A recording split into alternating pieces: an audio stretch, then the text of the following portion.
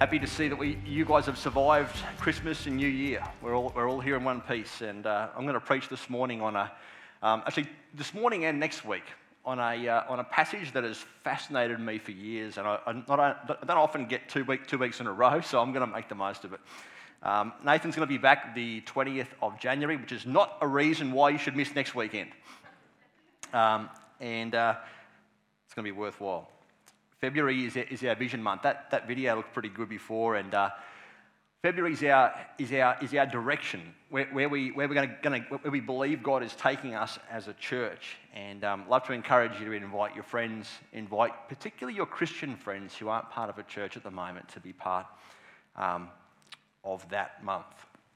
One of my most I suppose loved places in the world is Melbourne. I know it's a bit of a we